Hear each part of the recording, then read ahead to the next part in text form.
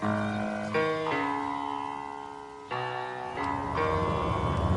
the right club. Be the right club today. Johnny, that's better than most. How about in? That is better than most. Better than most!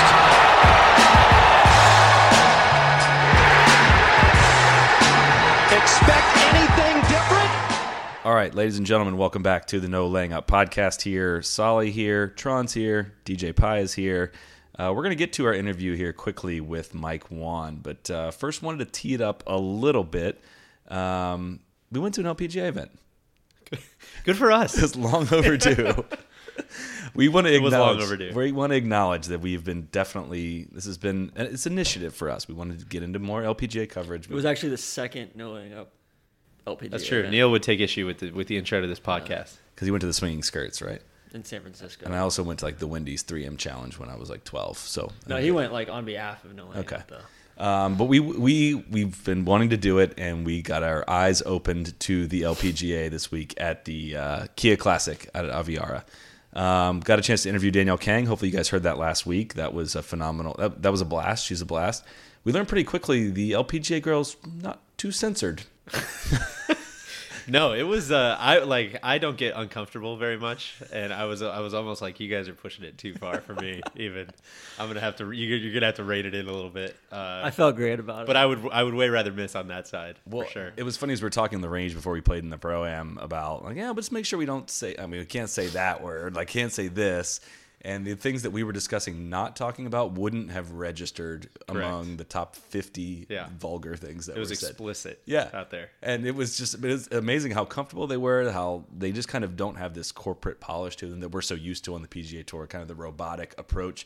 They love media. They love the opportunity to talk to us and tell stories. There was a lot of locker room talk. A lot of locker room talk. Allison Lee and Bronte Law, that pod, when that comes out, you guys are going to be kind of stunned with the banter back and forth with them. But pretty cool opportunity to get to sit down with the commissioner of the LPGA Tour, Mike Whan. Tron, what were your impressions? I was ready to run through a brick wall about not even halfway through after his first maybe 5 minutes in there. He was just infectious enthusiasm. That guy brings the energy, and we got a lot of video stuff coming out from the Pro-Am. DJ's deep in the editing bay on that. It might already be out for all I know. Yeah. Depending when this podcast goes out. We'll get it out by in the next. It'll be up hours. soon. Yeah, it'll be up soon. What was your impression of we got to play with Tiffany Joe in the Pro-Am and Jane Park? What did we didn't get to do anything. You guys got to play with them. I was toting the camera. Yeah, I gave up my spot. It was like the end of Rudy. I hung up my jersey and allowed you guys to go play. I was blown away, man. I love going to like I don't know. I don't want this to sound like a slight, but the PGA Tour events that I have the most fun at are the chillest ones, where there's the smallest crowds and kind of the least amount of arrogance, I guess, for lack of a better term. And that was definitely the vibe you get out of the LPGA, kind of for better or worse as far as kind of attendance goes. But yeah, I mean, it's just stress free. Everybody's there to just have a good time. The people we played with, obviously, like, made sure we had a good time, but they're talking to all the volunteers. They're just making sure everybody knows how much they appreciate them being out there. And I thought that was really cool. And just everybody walked was away in a good mood the whole time. Yeah, exactly. And it puts you in a good mood. And we were sitting before the Pro-Am even went out, and we're sitting by 18 and we're just drinking beers, watching the Pro-Am go on. And I mean, it's a beautiful day. It's like, that's the kind of stuff that makes me like golf, as lame as that sounds. I mean, it's like, I hate the feeling when you're at a tour event and there's crowds and you're waiting in lines, and it just feels just stressful. And that's what makes you want to just watch it on TV. This was the exact opposite of that. Just going out and watching them hit wedges. Like, how long could we have stood on the range and watched Brooke Henderson just warm up? I was about to stroke out. It was phenomenal. She picked up a club, first shot of the day, hits a 50-yard wedge shot, hits the target, it clanks. Ding. Which was, it was like your local driving range where they have the painted bucket out there at 50 yards. Awesome. Yeah. And then the second shot she hits, same wedge, but 75-yard shot. Sure enough, bing. And I was like... I heard it from the other side of the range. I came running over. I was like, is she really doing It was this? impressive. You're gonna hear Mike Whan talk a lot about sponsorship and kind of the top-down approach he takes from the LPGA. It's a topic we haven't really discussed on the podcast a lot, but found it kind of interesting to see the trickle-down effect of, for a tour like the LPGA that doesn't have the throes of money coming in like the PGA Tour does, kind of their approach towards how they handle their sponsors. And after kind of getting, we interviewed them and then we got to play in the Pro-Am and kind of see how they treated Kia and how that whole process went along. I thought it was fascinating. I kind of saw it from like, this actually does make a ton of sense for somebody to sponsor an LPGA event. One, it's like really fun to go play with those girls. You play from the same tees, and you play 9 holes with someone and then you swap out and play 9 holes with a new player. That whole process, I thought, was just kind of, I don't know, good to see how that's done on the LPGA Tour. It was pretty fascinating. It was cool. It was cool to see also that Tron's game sets up very well for the LPGA. We learned that. A lot of Super hybrids. relatable. A lot of hybrids, kind of 7 woods, 9 woods. He Once played he out of Jane Park's bag. Once for a he little put bit. the ego away and started playing out of Jane's bag, he didn't miss a shot. Right? I mean, you hit her driver. I went in with no ego. That's true. They definitely teed us up well with personalities. So Tiffany Yeah. Joe, you couldn't wipe the smile off her face. I mean, first of all, she was not there to practice. She was there to just laugh, have fun, and she ate a hot dog while we were out there. Like, that's just something you would not see on the PGA Tour. We thought we nailed it with her, and then we take the turn to the back nine, and Jane's like, hey, I don't know who you guys are. I'm just kidding. I'm a big No Laying Up follower. I'm like, Yeah, but she's you don't a follow podcast me. listener. Yeah, Friend of the pod. Her husband's a big no laying up guy. He's from London, and her caddy Rocky was awesome. Oh, he caddied for Hale Irwin. He had all of the stories. I mean, 9 holes with both those players was not enough. It was, Also, the 9-9 Pro-Am thing. it's got to be done on the tour. That's so cool. It's so cool. Yeah. The pros come with so much more energy. They only have to play 9 holes. You get to play with 2 different pros. It's a great approach. So, I think without further ado, let's cut to Mike Whan. It's a lengthy interview. I also want to give a shout out. I mean, Jane finished Yeah, T4. T5. T5. The Pro-Am bump. Yeah. Bronte finished very high as well. She was Yeah. like top 20, I think. Tiffany did not fare quite as well. Danielle started hot and Yeah. then faded, but Yeah. the bump it translates to other tours as well.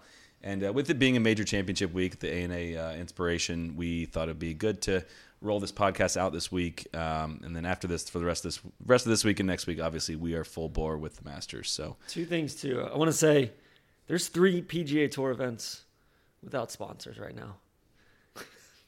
There's, I think it's worth noting, like Mike Whan's increased the purses out there by 40 to 50% over the last 5 or 6 years. They've maxed out their schedule, and now they're just trying to increase the quality of each event. From where they were 6 or 7 years ago to where they are now is remarkable. And to see him and to kind of hear him talk about it, you kind of realize why. Yeah. So Yeah.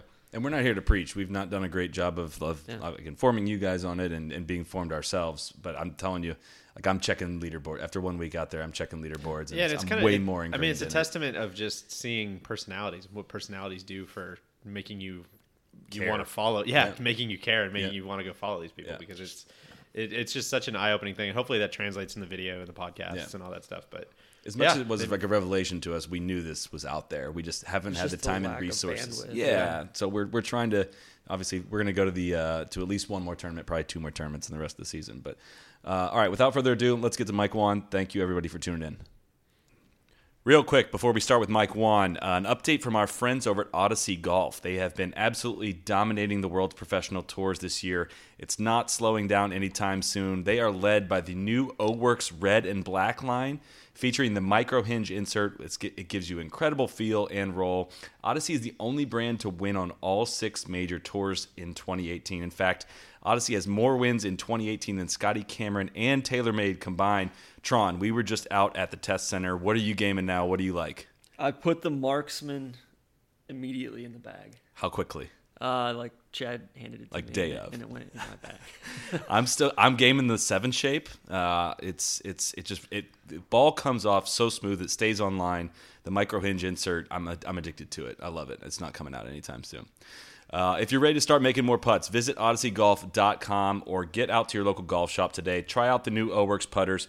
Odyssey, the #1 putter in golf. Finally, let's get to Mike Whan.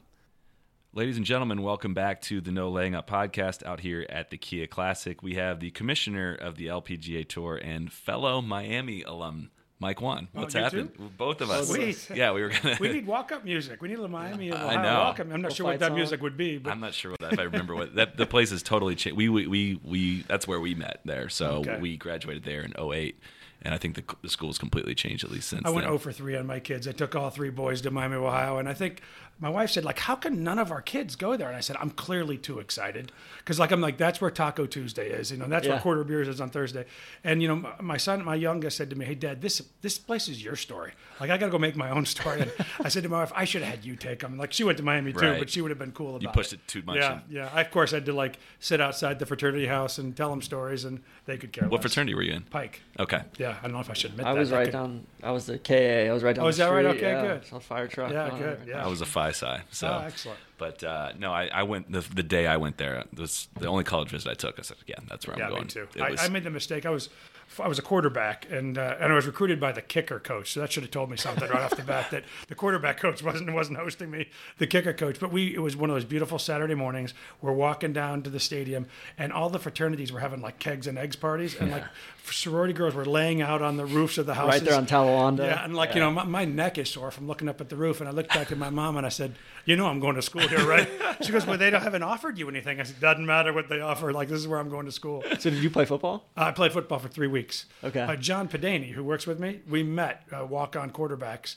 He played for 3 years. I played for 3 weeks. So that should tell you a little bit about the I talent. thought you were going to say 3 years when you started Yeah, that no, sentence. No, Made it I remember weeks. calling my dad saying, "Hey, Dad, I'm never going to play in the NFL." And I thought my dad was going to be heartbroken. He goes, "Well, good God, I know that. You're never playing in the NFL." I said, "Well, I've been playing football because I didn't want to offend you to stop." And so it was, one of those things. Yeah, I was reading You think your parents, you're a playing for your Karen parents, but you're Krause not. article where she was saying you've equated one of the awards you'd won to being a quarterback, but you weren't a very talented quarterback. You said. Well, the last question I got when I was interviewing for the job of commissioner, the last question, and she was the former CEO of Pepsi, and she was the chairwoman of the board of the LPGA, and she said, "Can you describe your leadership style to the board?"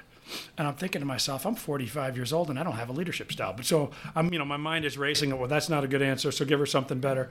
And I said, I'm just going to tell you a story. When I was 8 years old, I was, trying out for Pop Warner football. And at the end of the first week, I heard my dad walk up to the coach and said, "What do you think about my son, Mike?" And I heard the coach say, "I'll be honest with you, Mr. Whan, he's not very big, so he's not going to make it on the line of scrimmage.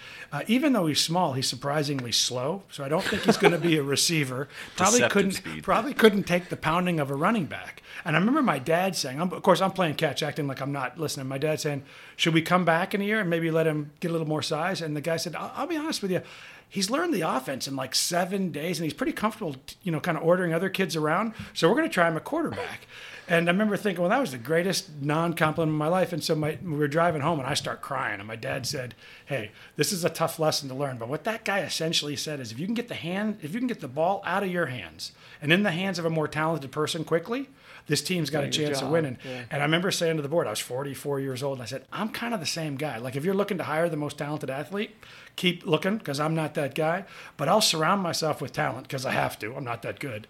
And I'll make sure the ball's not in my hand very often. I promise we'll win, and we'll have a good win-loss record, but I'm not Tom Brady. Like, it ain't going to be because of me." That's a great answer. System quarterback. An answer of like turning your weakness into a strength. That's the perfect. I care too much. When you really have only weaknesses, you surround yourself with strength. Well, you have such an interesting backstory. So, talk us through kind of your career path coming from Miami into all the things you've done before the LPGA Tour. It might take a while because you've done a lot of interesting stuff. Yeah, I mean, this will sound strange to both you guys, but I went to Miami to be a sportscaster. When I was in high school, Tom Brenneman, does that name ring a bell? Oh, for you? yeah, of course. So Tom Brenneman and I would do the Cube Cable Game of the Week in Cincinnati. Now, you guys are too young for this, but when I grew up, Cube Cable was Channel 3, and there was only one channel. You had the 3 networks and Cube. So Tom and I would travel around. I played football and baseball, and he didn't. So we would go basketball season to a different basketball game every week, and we covered the state championship at Miami of Ohio, which is my first time I saw it there. So I thought, Tom and I both decided we were both going to be sportscasters. He was a year older, went to OU. I went to Miami. And I was about 6 months into it at Miami, and I remember, I don't know what class it was, but I was in like my 4th communications class. And I didn't, I thought I needed more than this. And when you're at Miami, it's a business kind of driven school. So I transferred into finance and economics.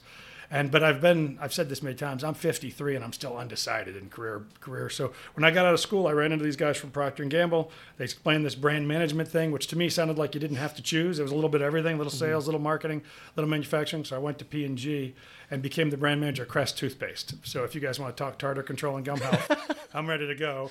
But I was there for about 7 or 8 years, and I remember thinking that I love this. I mean, I really do get into whatever I'm doing, but my real passion was the game of golf. I was cutting grains and changing pin placements as a kid, all the way until I graduated. Every weekend I was working always on the grounds crew, never in a pro shop, because you'd work from 5:30 to 2:30 and get to play free golf. So you grew up in Chicago and then moved to Cincinnati? I was a caddy for a summer, hated it. Probably wasn't very good at it, but the grounds crew guy offered me a job there. Moved to Cincinnati, worked on a golf course all through high school and college in Cincinnati. What course was it in Chicago? In Chicago, I was Crest Creek. Okay. And then when I moved to Cincinnati, it's Coldstream. Okay. And so anyway, when I had been at P&G for a while, I told a recruiter one time, at some point I got to figure out a way to put my two passions together, golf and work. And about a year later, he called me. They were looking for a guy to run the golf ball business at Wilson, which seems like forever ago, and that started the journey. Because you were in both marketing and R&D at Wilson? Well, I was a general manager of kind of the golf, of the non-equipment side of the business. So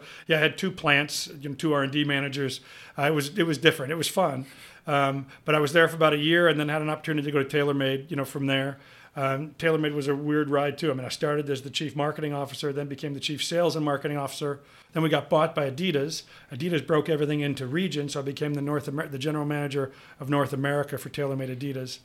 And then I remember telling my wife, I flew back from a board meeting in Germany and said to my wife, I think this is as big as this company gets. I mean, we're growing at they want us to grow at like 6 or 7%, and we'd grown by 100%. We'd gone from 100 million to 750 million. And I said, I don't think this company's getting any bigger than 750. And now they're about 2 billion. So it tells you about my forecasting skills.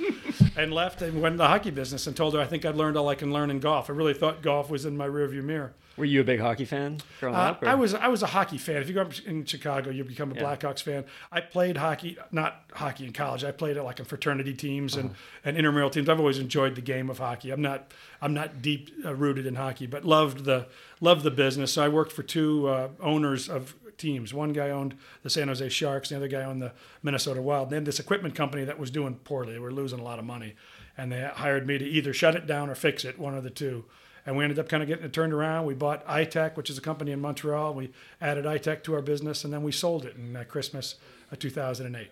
Okay. What skills do you learn in such a unique path? Like, you were not a golf specific path, and all of a sudden, you're with Mission Hockey, right? And then your next job was the commissioner of the LPGA Right. Tour. So, what do you learn about? Is it mostly a business function running this tour?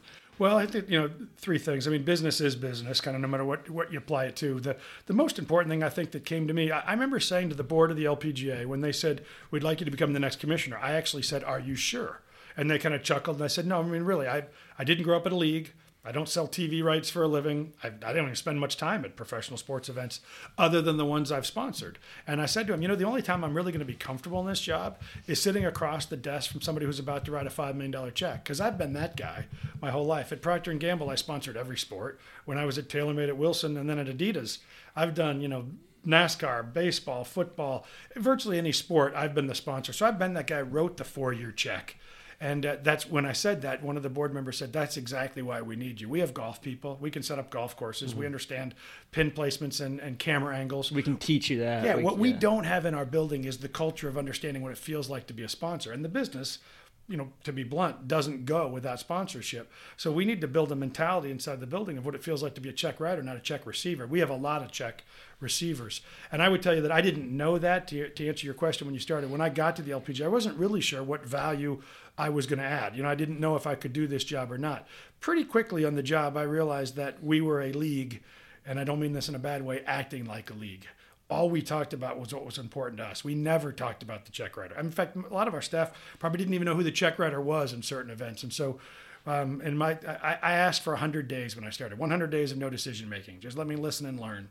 You've only met me for a few minutes now, so you see I don't I don't stop talking well. So I knew that if I didn't build 100 days of listening, I wouldn't take it. So I said, I'm not going to make any decisions. I'm not going to lay out any strategies. I'm not going to make personnel changes for 100 days. And in that 100 days, it became incredibly apparent to me that we needed to change the culture to what I call role reversal. And we've been doing that now for 9 years. And it just means if we're going to have a meeting about the Kia Classic, the first 50% of the agenda has to be about Kia. The second 50%, we can talk about whatever we want to, but we talk about Kia for the first half. Because if we get Kia right, we'll be playing for a long time. If we just get the tournament right, we'll be searching for a new person to put in front of the word classic. Mm-hmm. So it's, you'll see it if you spend time around here. You'll see people walking around with these cards that talk about Kia. I mean, players get educated about Kia. Next week, they'll get educated about A&A. Last week, they were educated on Bank of Hope. I want our athletes, our caddies, and our staff to know what's important to the check writer because it's different every week. So talk me through. Let's say like I'm a potential sponsor. How do you pitch? What's your pitch? Like is that your role to specifically sell the events to tournaments? So what I always tell people is, I literally just I shouldn't tell the company because I literally just had a conference call this morning with a company that we're talking to, and he said I only got 15 minutes, so go. That's exactly what he said. And I said if we got 15 minutes, you go. And he said, what do you mean? I said, listen, my first meeting with you, I'm not going to sell you anything in the LPGA. You're not ready to buy it, and I don't even know what you need. So what I typically tell people, if I come visit you, the first meeting, we're not going to talk about the LPGA. We're only going to talk about you. Tell me what's keeping you awake at night. What's missing in your business? Tell me about your 20 biggest dealers and what % of the business they represent. And we spend a lot of time learning somebody else's business. And then I say, if I don't come back for a second visit, it's because I don't know how to deal with any of the stuff that you're facing. If I come back, I promise I won't waste your time because what I'm going to bring you back will address the things we talked about today. So for me, if you're going to be, my wife always says that we're in a partnership, and I guess she's right. So, but sponsorship, I think sometimes is a bad word. It sounds like I sold you something, you wrote a check, and the deal's over. Partnership means we're in this together. So if I'm going to create a partnership with Kia, if I'm going to create a partnership with HSBC or Honda Thailand or Diamond Resorts, I got to make sure I understand what's important to them. And I got to make sure when the tournament's over, what we delivered, what was important to them, not us. Sometimes I get excited about TV numbers or who won the event or how many people came through the gate. Some of our sponsors don't care about those things. They care about other things toward their business. So when we do our recap, it's got to be built against their objectives, not ours. Most sports don't do that. As a former sponsor, most sports cash your check and they do everything that's on the legal agreement. If you want to really be in the business long term, you got to do more than that. So take me through like in your experience, what a sponsor is mostly interested in? Because from the outside, look at men's professional golf and women's. I always think about how much money they put up, and I'm like, do they really, does so-and-so sell that many cars in replace of their money? But talk about like what a sponsor gets out of when they buy into a tournament. Well, I would say generally when you talk to sponsors of the LPGA, very different probably than the PGA Tour or the NBA or NFL, most of our sponsors will put hospitality at the top of their list. If hospitality, like really getting to spend time with your customers, with our athletes at the top of your list, we win. If that's the most important reason you're going to get involved in a sports sponsorship, I do that better than everybody else. And I'm not saying that to be boastful. It's just a fact. And I assume, looking at your agenda, you've talked to other players today. You see that. This is an engaging group of young female athletes. They're fun, right? They're different. They're going to tee off the same tee box you are. You're going to hit the ball about as far as them. They're going to beat you by 30 strokes, but you're going to play a similar game, right? If you're 155 out and you got a 7-iron, I'll bet you she has a 7-iron. Yeah. And they're not going to be teeing off 40 yards behind you, and they're not going to be asking you to please don't step in my line. It's not going to be a practice round for them. It's going to be it's going to be a fun day playing golf. So much more relatable, right? It's just totally. We go to the pro-am party tonight. You'll see 50 players in there hanging around. Go to a pro-am of another tour. Go to the night before an NBA game and tell me how many athletes you saw in the room. It's not part of their DNA. It's who we are. So when somebody calls me and says the most important thing for me, Mike, is I want to get my 100 best somebodies together in some location and really spend time and get to know them, I'd say, well, then you called the right place. If somebody calls me and says we're trying to launch a new 4-definition television that's about how many eyeballs we can get, I say, hey, call Jay, call Goodell. Those guys deliver more eyeballs than we do. I do pretty well globally, but if it's just about eyeballs in the U.S., they'll win. So I'd rather have you go spend time with them because they're better at that. But if you want to talk about an experience on the golf course, I win. I mean, I'm the best at that. So generally what we sell is a great hospitality experience, not just on Pro-Am Day, but the entire week. And then we sell an opportunity to have a great hometown event. So for Kia, we're going to have a great Southern California event, but we're going to let the world eavesdrop. We're going to have 165 countries watch this event while we play. Very different from some other sports. You can have a really cool, really cool soccer event here, But generally speaking, they're not going to be televised all around the world. I mean, this one is cool in the fact that this is all about Kia, North America. It's all about Southern California. But our viewership numbers in Korea, Australia, Thailand, Singapore will all be strong because some of those countries' best female athletes are all here. So for them, it's like watching Golf Olympics every week. It's their players at the LPGA. So really what we sell is three things: incredible hospitality, engagement factor like nobody else, not just the staff, but the athletes, and a hometown event that the world will watch. So it seems like there's maybe a misconception about the LPGA Tour, about there is such a foreign presence on the LPGA Tour that it doesn't sound like I guess it may not resonate as much in the U.S. as it does in foreign countries. That doesn't sound like it's a concern to you because of how much of a reach you guys have in so many different places. If you think about it, it's really hard to find a brand anymore that says, I'd really just like my brand to be here regionally. Mm-hmm. I really don't want consumers outside of California to. I mean, I don't view that as interesting. Almost every brand I meet, they've got a hometown, they've got a core country, but they want their brand to be global. So, when I'm talking to ANA next week, I mean, it's a Japanese-based company, but they're expanding in the U.S.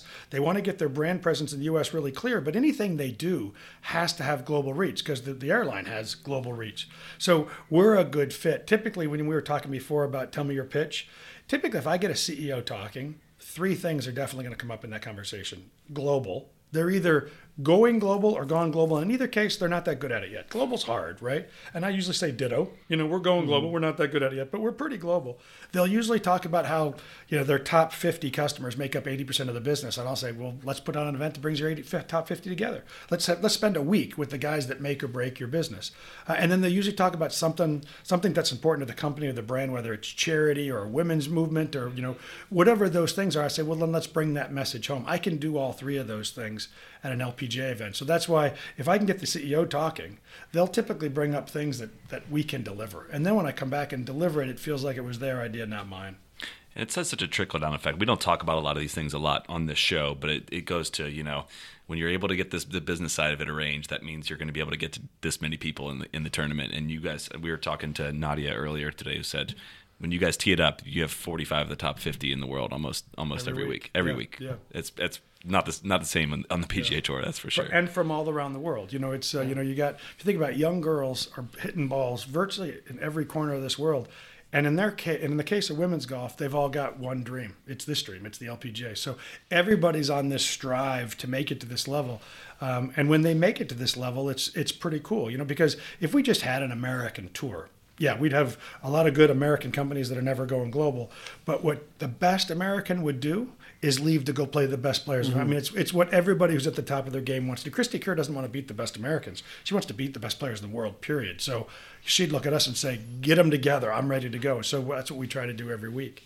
Yeah, just in the few hours we've spent with a few of your players, they don't have the same kind of corporate polish to them, and it's it's charm. It's awesome. Yeah. I mean, so that kind of that experience you're talking about with the pro-am and stuff. It's totally different kind of. They're not going through the motions when they sit down and talk to us. They're not. It's not. Right. This hit the ball here and then I did this. Now they're showing their personality and stuff, and that I found that really interesting. It's refreshing. So, yeah. I think people always found it funny. I remember a guy from a different league called me and said, "Why do you put players' Twitter handles on the back of the caddy bibs?" I'm like, because I want the fans to follow them. They said, well, why wouldn't you put your Twitter handle? That's what league would think, right? At NFL or something. And I said, listen, following a league is so uninteresting. Like we're corporate, we're politically correct. Right? We can only do certain things. And I said, follow Danielle Kang. You'll love her. And when you want to watch her, you'll watch her on the LPGA. And if you follow Paula Creamer, she's interesting. Or Yanni Sen or So Yun Yu. So if you follow those players, you're following the LPGA. So I don't have to compete with that. I want them to be able to find our players and follow them socially. Because as you guys see them, they're fun. And the league or the tour is never going to be. And the more your stars are promoted, the better your product is. I also like following your players on Instagram just because they're always in crazy locations. It's such a worldwide tour. Yeah. So what's something? How much has the tour changed since you started, or what have been some of your big initiatives from 2010 to now? Well, I'll answer the first part of the question. Some of the bigger changes is the youth movement. It was young when I got here. It's silly young now, right? I think it used to be, if you go back, 10, 15, 20 years ago, players would turn pro. And then when they turned pro, they'd meet great coaches, great nutritionists, physiotherapists, swing coaches, mental coaches. But they turned pro first. That's when you have to almost make it to a tour to meet those kind of people. Yeah. You wouldn't even know what a physiotherapist is unless you were at that level. Now at 12, 13 years old, they have that staff. They already understand nutrition. They understand how to stretch. They understand swing coaches. And so by the time they're 16, 17, they're the same as a 27-year-old used to be 20 years ago in terms of really fine-tuning and learning all the things. I mean, I used to worry about 22-year-olds traveling all over the world, but I'll meet a 19-year-old who's just turned pro, and her amateur career has been nearly as global as the LPGA Tour. I mean, just to be able to play the best in the world. So it's incredibly young. I mean, we have players who can who will win $1 million this year, but still can't rent a car in any of the cities we go to in terms of their age.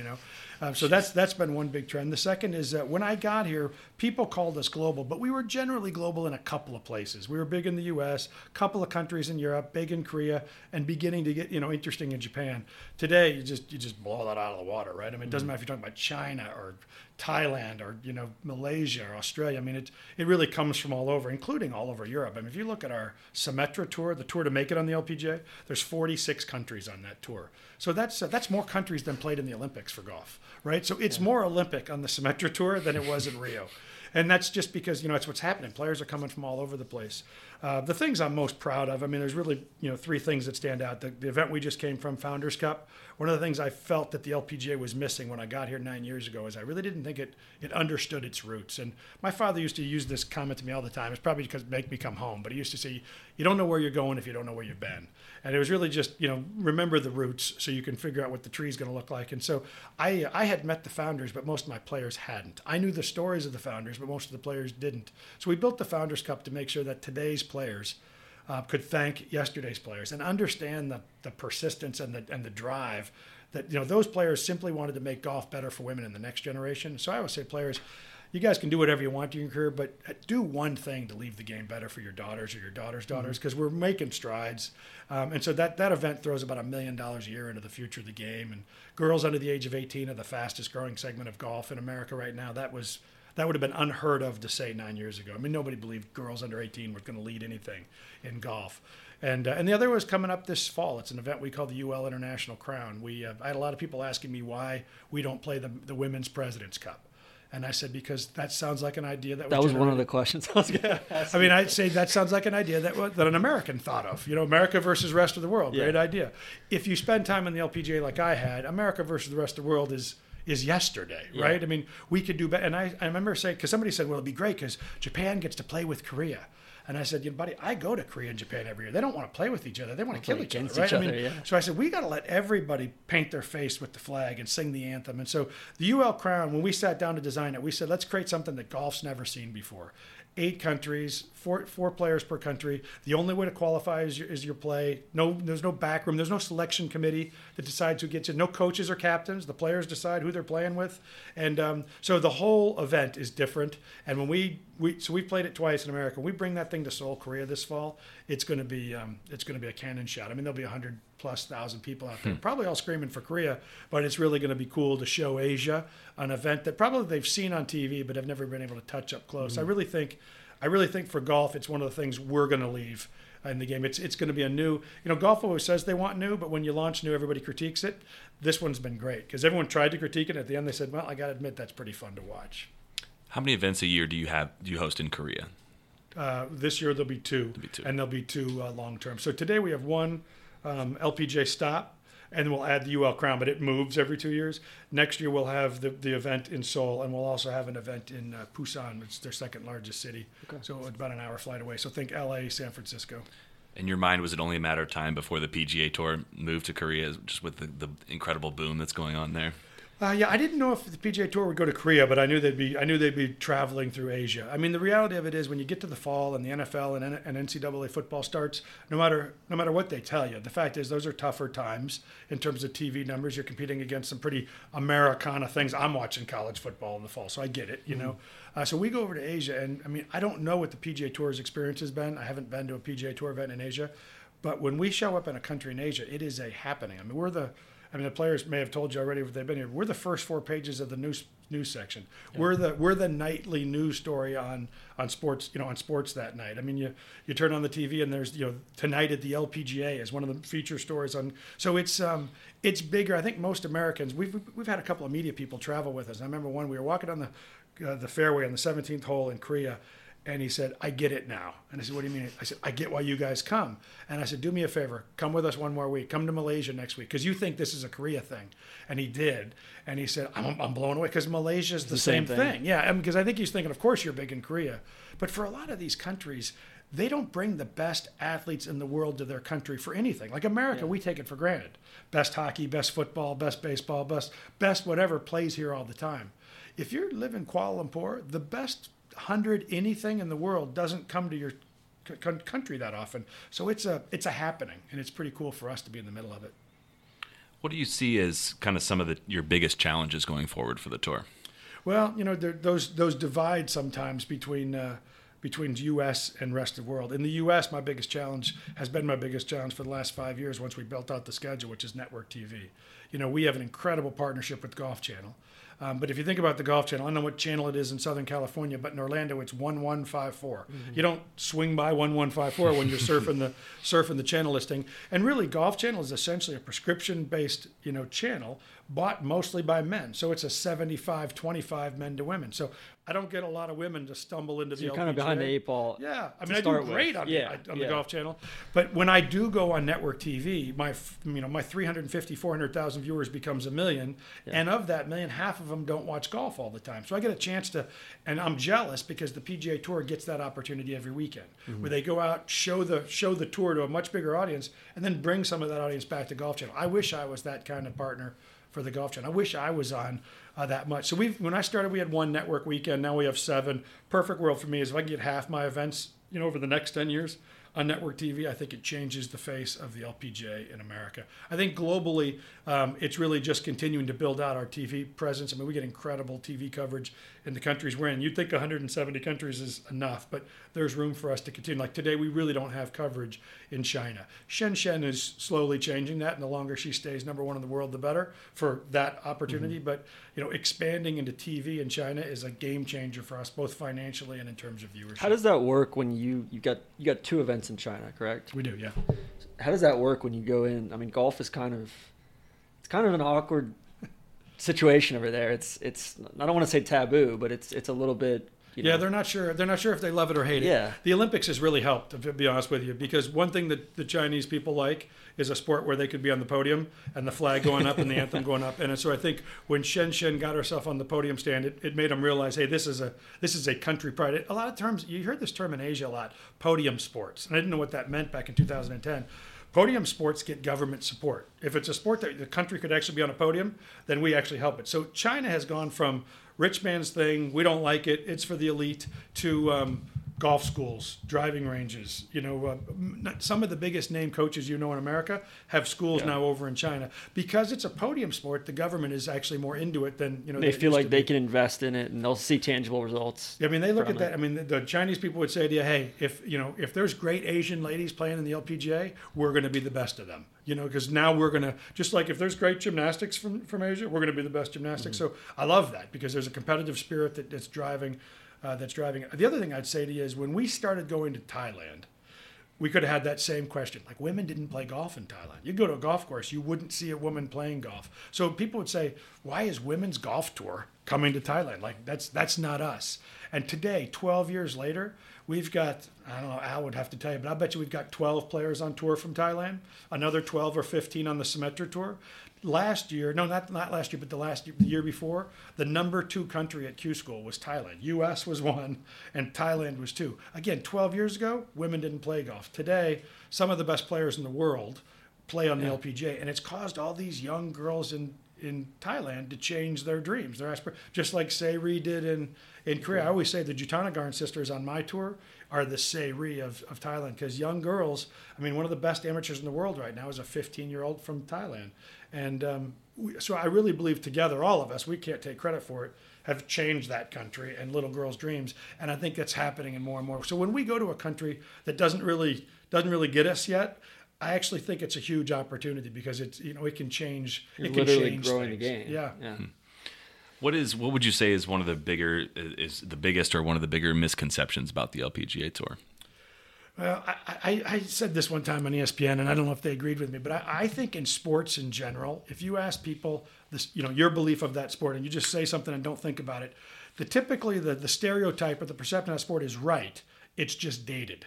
So like, if you'd have said to me NBA 5 years ago, I'd have said, thugs and choking the coach. And I was describing 1990. I'm not describing Durant or LeBron or the way that the sport is today. Or you ask me about baseball, I think about cheating and trying to soak the pants and the Sosa's bat being corked. Like, that's not true today. That's not Derek Jeter and, the future of Mike Trout of the game. But I'm dated. I'm back 10 or 15 years ago. I think it's based in truth. It's just old, right? Especially if it's not a sport you're really connected to. And a lot of people know the LPGA, aren't as connected to it. So I say LPGA to them and they say, it's all foreign. Nobody speaks the language. I can't even pronounce the names. Nobody can even talk to you out there. And I always say, what a great description of the LPGA in 2004.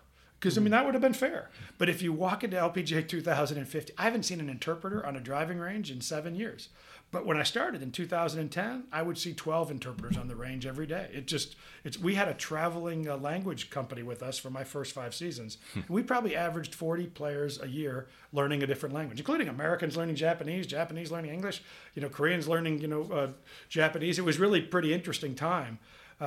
But today, that's not our tour. Today, if you come out, you're just going to be floored. I love it when somebody comes out for the first time and they're playing in a pro-am and they go, look, and they'll say, I got this guy. I'm like, wow, is that going to be fun? What do you mean that's going to be fun? I said, she's crazy. She's 23. She's from Spain. She's a lot of fun. And so I think the misconceptions are probably based in truth. They're just really dated. That's just not us today. We're So the language thing, like, was that something that you all encouraged as far as, or was it just the ladies just taking more ownership of, hey, this is a global tour and we need to? We just, to me it was like, if I know you're thirsty, I just put the Diet Pepsi stand on the tee next to you, right? So I knew they wanted to learn the language. I knew they were incredibly overachievers. When a player on tour says she's going to learn a new instrument, like, I think at 53, that's a 5-year endeavor. She thinks in 5 weeks I'll play in front of people because that's who these guys are. They're incredible overachievers and they just do everything better than us. So all I said is we're making it awfully difficult for a bunch of women who travel every week, don't get home very often. When they get home, they really got to shower, sleep, and do laundry. Those are your only options because you're going to take off again the next week. So we looked for a language company for those first 5 years that would travel with us because their downtime is rain delays. Their downtime is an afternoon pro-am time, and the course isn't available in the morning. So they needed to learn all this stuff on their time. Their downtime is flying from here to the next stop. Mm-hmm. So we just brought language to them. They paid for it. They decided what language they wanted to learn. We just brought the instructors to them. So if 5, 6, 7 years ago, if we had a rain delay and you walked into a pro shop, you would see a bunch of players offsetting with individual coaches all learning I remember seeing Beatrice Ricari one time and I said, what are you doing? She goes, I'm learning Japanese. And I said, why? And she goes, well, I speak 5 languages. It'd be really cool to speak a 6th.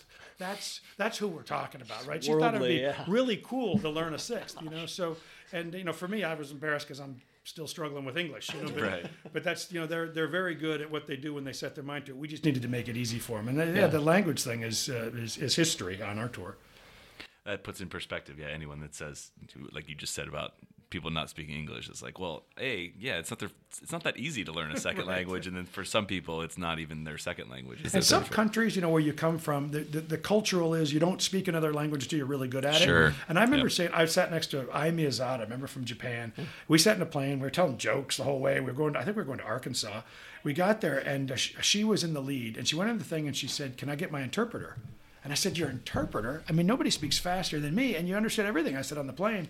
She goes, yeah, but I don't know if I speak English good enough. And I remember thinking to myself, and I said doing a couple player meetings, Americans will love you for trying, and they'll actually really get a kick out of it if you beat it up, because we all beat it up, English, So some of it was just telling people it's okay to be okay. They're so good at their sport, they don't want to be average at anything else. And people in Arkansas will laugh at people in New York. Right. So you kind of touched on earlier, but things that I've heard about the players on the LPGA Tour, and that they are so good at buying into the product, right, and helping sell the product. So what are some examples of things that you see like your players doing to kind of just help promote the tour, or do things that maybe it wouldn't be done on the PGA Tour?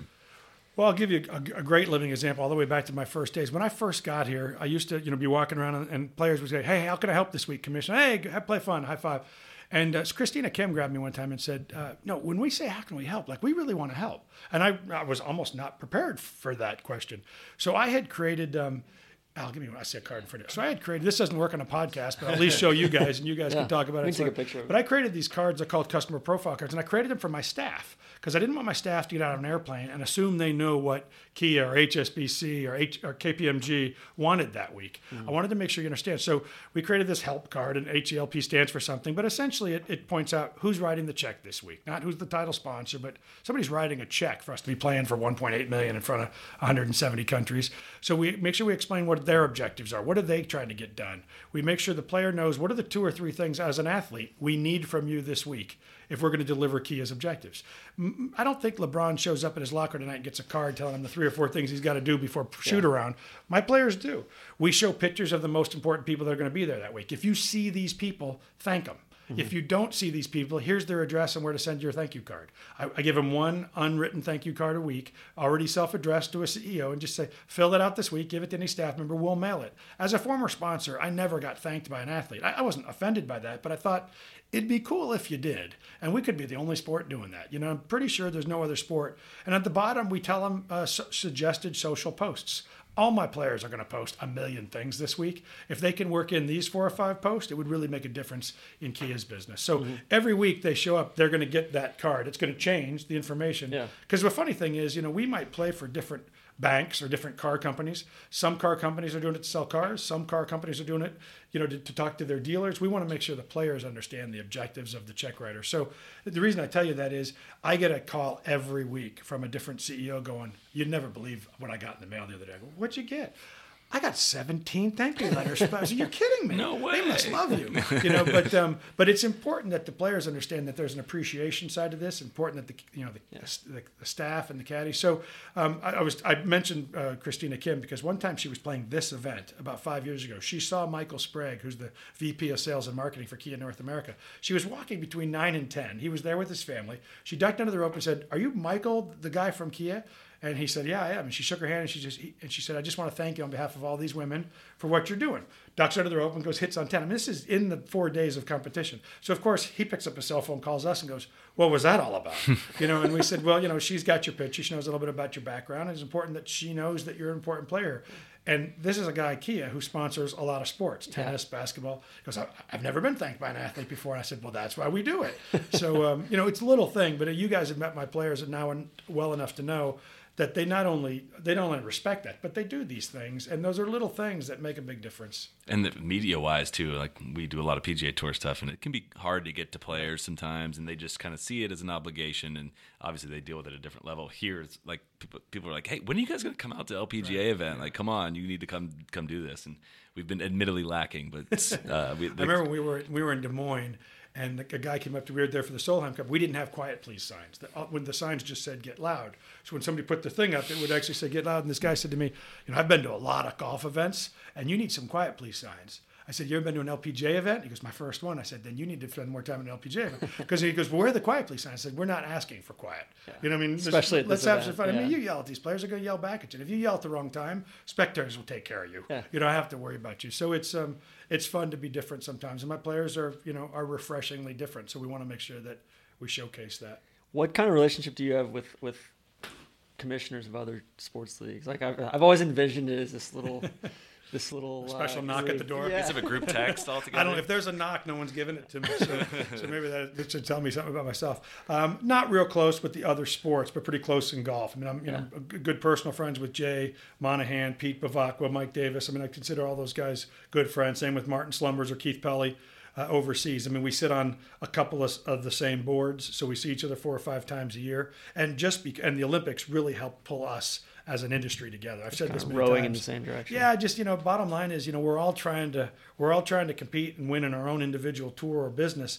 But the Olympics gave us common bond and common effort. And Rio wasn't easy. We had to build a golf course and figure out a lot of rules and regulations. I mean, Japan's a whole nother thing in terms of being able to start with a country that already gets it and has a lot of options for us to play. But it was really a lightning rod to bring us all together and talk about growing the game worldwide and what works in Europe and doesn't work in the States versus Canada versus Australia. So I would say really close with the golf industry. In terms of other sports, I'm just because I've been in sports so long, I just know a lot of people at Major League Baseball or the NFL that I've known and worked with and in other businesses. But I don't know Goodell well. I don't know Silver. I mean, I've seen we've bumped into and been in the same meetings, especially like I said, Olympics in Rio. I saw more of the NBA, but unfortunately, I think with all of us, our businesses kind of take us different directions. But I'm really excited. When I left golf in about 2000, one of the things that was frustrating to me is that there just didn't seem to be any kind of common bond between the stakeholders of the game. When I came back in 2010, 10 years later, it was fundamentally changed, and that was really exciting for me. It's like everybody knows the more popular golf is in general, all boats rise. No right? doubt. Yeah. I think too, like anything else, when everything you're doing is working, you don't really have to work very hard. But when golf kind of dipped back down there, kind of the post-Tiger effect, I really think it made the industry and all the stakeholders better, because now you got to figure it out, right? I mean, when your market share is going to be your market share, but the pie got smaller, you better figure out how to grow the pie again. And I would say 20 years ago, the industry wouldn't have known what to do with Topgolf and probably would have given it the Heisman. But today, everybody in the industry understands what an important aspect Topgolf can be and is, introducing the game to millions of people that probably don't know what it's like to stand on the first tee of an actual golf course. And we would have probably said that wasn't golf 20 years ago. And I think the great news is everybody realizes that's exactly what it is now, and it's a huge upside. So I think the industry's smarter and certainly more aligned than it was, at least when I was here back in the 90s.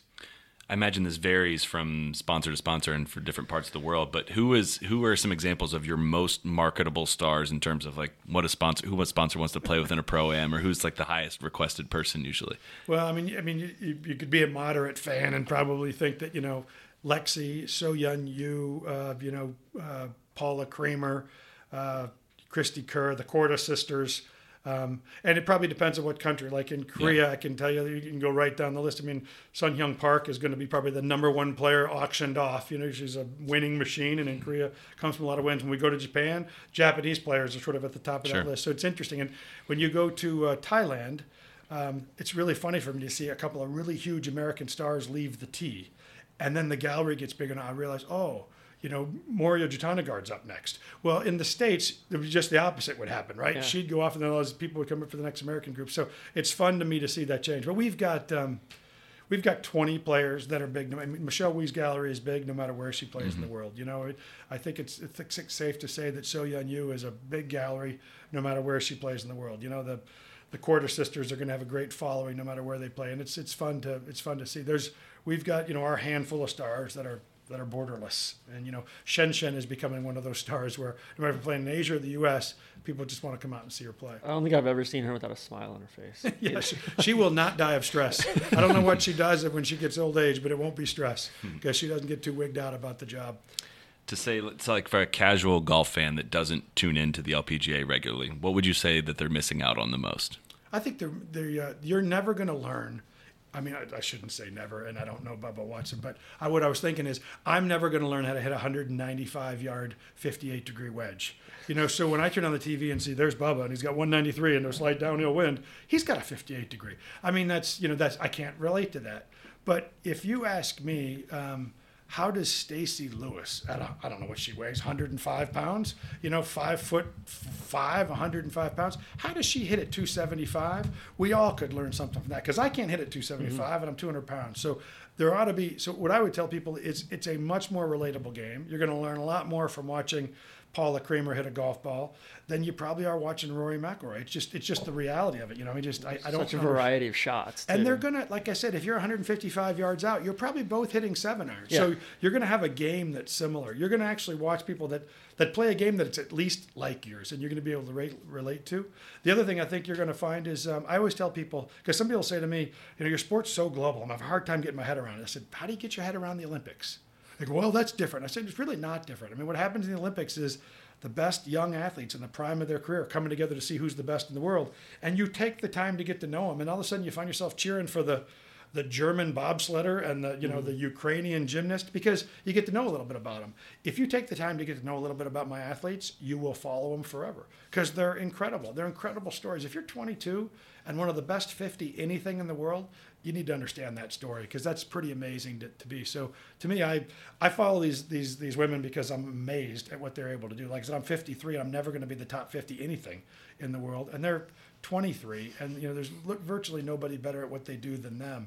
So it's a relatable game, and I think go play around with Morgan Pressel, and you'll be floored that she can beat you by 20 strokes. She can out hit you by 20 yards, and you got 100 pounds. They've such good tempo in their swings. Like, I feel like everybody could learn so much from their tempo. Golf has turned into this, and I fall into this too, this obsession with distance and wanting to crush the ball and feeling like it's a 400-yard hole. I can hit it 300 and that'll leave me 100. And then you watch, just being out there for the couple of holes today, watching some of these women play, and it's like, wow, that's that way to play it makes so much more sense. Why do I never do that? Yeah. So, well, same reason Tiger would hit 10 2-irons, right? I mean, playing in the fairway is a different ball game, and we always laugh as our Mo Martin hits 84% of her fairways in regulation. 84%. I mean, that's like you got to wait a couple of tournaments to miss.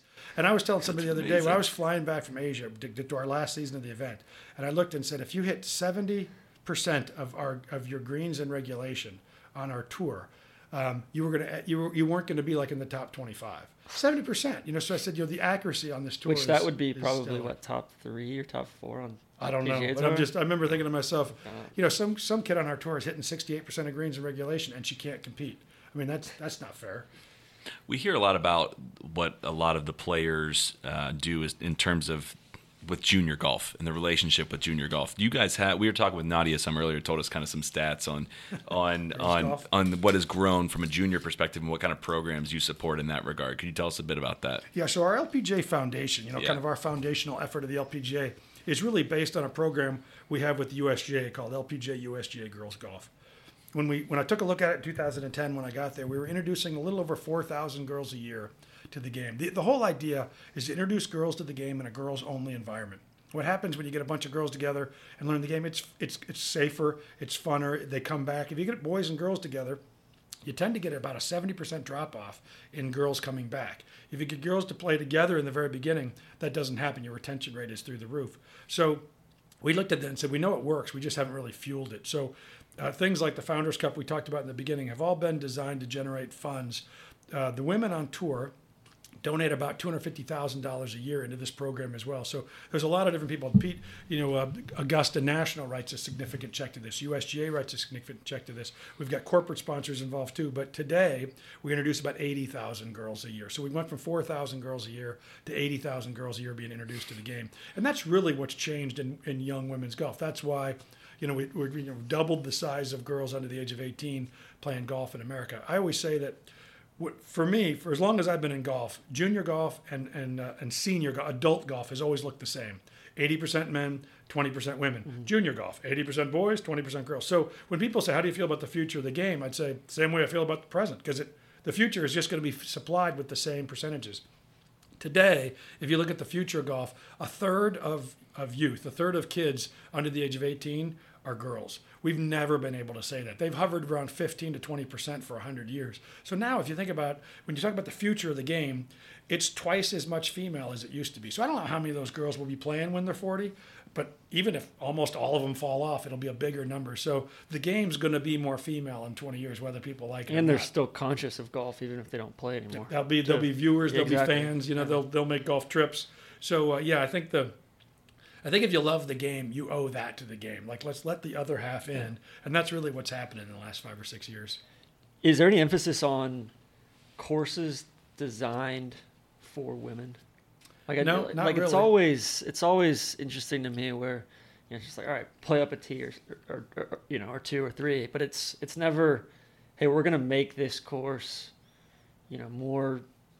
Place these bunkers in a certain spot. There's a couple over in England, like Formby's like that, where they've got it kind of there may be. I'd be lying if I said it was something that I'm spending a lot of time on, because in my world, my players play from wherever the blue tee markers are Yeah. at your home course. I mean, I'll always be sitting across from somebody and they'll say, yeah, but I don't know if this course is right for the LPGA. And I say, what do your your middle men's tee markers play at? 6,800. I said, perfect. We're going to play somewhere between 6,400 and 6,750. That's sort of our sweet spot. And generally, almost every golf course that at least hasn't been designed in the last 20 years, that everything designed for the last 400 years, is kind of designed to be played around 6,500 yards. So it doesn't matter do you what view course that you're as like talking, an we love it. opportunity then? Like, because I feel like, men's pro golf is getting squeezed out of all It these is. awesome courses, and that's like an opportunity for you guys. No to- doubt. I have said to Mike Davis a million times, I know you're concerned that Marion's not long enough for you. It's perfect for us. So, I mean, it's exciting to see some of the places, whether it's Olympic or Pebble Beach or Shoal. I mean, we're playing some of the really classic golf courses in our majors. And if you think about what's happening with the KPMG Women's PGA Championship, same thing, whether it's, Sahali or Olympic Fields. I mean, we're going to some of the true classic, what are typically known as men's majors courses, and they're perfect for us. We're not redesigning anything. We're not adding tees. We're not changing a thing, because playing right at where that golf course was designed is really about the length we play. Yeah. We're coming this year. KPMG. Okay, good. Excellent. Definitely. Good. Yeah, he worked for KPMG. I used to work for them for 9 years in Chicago, so we're it's good. Now I kind of work for them. We're what would you say is like something like one of the most important things you've learned in your time as commissioner? I hate to admit this, but patience. I wasn't born with it. I used to think it was a four-letter word. I used to think when people talk about patience as a virtue and all that, I used to think patience was a lazy person supporting their pace, because I'm a pace. I mean, you can see my knees bouncing. I'm full of caffeine, like I go, right? And so to me, I would much rather make aggressive mistakes, apologize and fix it, than always be right because I took my time. I used to hate the term "let's sleep on it, get back out tomorrow." I'm like, sleep doesn't make me change the way I think. Let's go, Kind of the fail quickly. Yeah, mentality, I'd much. I mean, and unfortunately, I've proven that a million times in this job, because in this job, everybody writes about your fails, and I've certainly had my share. But what I've learned is in this job is, to really, it's really not my LPGA. It won't be my LPGA when I'm gone. It wasn't my LPGA before I got here. But there are people that it is their LPGA. I mean, this is a Marilyn Smith's LPGA. It's Nancy Lopez's LPGA. It's Patty Sheehan's. It's Pat. These people built it. They still own it. It's their brand. And so, I might be sitting at the desk right now, but it's in not only in my best interest, but quite frankly, it's my responsibility to make sure that the other members of the LPGA understand big changes. When I was going to announce a fifth major, which I realized was going to, have a lot of people setting things on fire, it took me probably 6 months to finally get to the microphone, because I really wanted to sit down with Annika and have that conversation with Nancy Lopez. I wanted to talk to former commissioners like Charlie Meacham. I really wanted to hear all the different challenges. I sat down with a bunch of media people off the record and said, tell me about this. So I hate being that slow, but the job has forced me to gather some more input before taking on the biggest challenges. Not because I'm afraid of the mistake. I really actually enjoy the mistake. But what I don't want to do is have any of our members who feel like this is their brand, their company, feel like they didn't have input, voice, and direction into that brand. And sometimes I'm in such a hurry, and I'm convinced I'm right, even when I'm wrong, that I just kind of go. And like I said, I don't mind failing. What I do mind is people that really live this brand. It's in their DNA, didn't feel like they were part of the process. So it forces me to slow down sometimes, to go faster. I've learned it. I don't necessarily like it, but I've learned it. Was that an uphill battle, adding a fifth major, or was significant uphill yeah. battle? Yeah, I was straight. Who were your uphill. biggest kind of? I was the number one. I mean, first off, I didn't come to the LPGA with the premise of having 5 majors. Mm-hmm. I mean, I'm a traditionalist, right? I've been watching sports my whole life, and I understand 4 and Grand Slam, and I get all the stuff. And that's exactly what I would have said as a fan who doesn't care if the LPGA has a lot or a little exposure, right? I mean, most fans will go, well, that's silly, are also the ones who don't care that we're never on network TV. They don't care that they play for 1/5 the money as the men. And if you want to keep us in that closet, I get it. Force us to play by the rules. But I don't want to be in that closet. I don't want to play on network TV 1 weekend a year. I don't want to play for 1/5 of the men. I do want the media to cover us more often. And the reality of it is they do that when we play major. Mm-hmm. And these women get to change their career in major circumstances. Listen, if I was on the PGA Tour and I had events like the Players Championship or the Arnold Palmer or Jack's event or Pebble Beach, I get it. I mean, they get the same amount of exposure as the U.S. Open, so no reason to change anything. Women don't have that. Our events don't get that kind of exposure, but majors do. And when I met a guy who said, I got a 30-year vision and enough money to help you deliver it, I thought, you know what, my original founders would have figured out a way for let that guy help lift women's golf, and that's really what's happening. So No laying up. it's totally different as a fan versus commissioner. I'd still be the guy calling in saying, well, that's a stupid idea. And I get that, but I'm not trying to impress ideas. I'm trying to lift these women to higher ground. How's your game? Well, so my game's pretty good in the off season. I have a female LPGA teacher who lives about a mile from me, so I take a lot of lessons from Thanksgiving until the end of January. And then at the end of January, we high five, and she says, "See you at Thanksgiving," because I go on the Pro-Am tour for 9 months. So now I'm right in the middle of the Pro-Am tour. Haven't hit a bad shot the second time. I haven't hit a bunker shot in 2 months. Probably won't hit one for another 7 months. So, it's funny. My wife will say, "How'd you play today?" I'm like, 12 under. But I have no idea how I played today. That was a scramble with the best player in the world. So I can play. I've played my whole life. I'm comfortable golfing in any scene or environment. I love the game. I'd play golf if I wasn't the commissioner. So the fact that I can and do this is a really nice perk. Cool. All right, let's wrap it at that, Mike. Thanks for the hour, and thanks for having us out this week. And best of luck with the rest of the season. And we hope to do it again sometime. Glad to have you guys here. Thanks for Mike. us.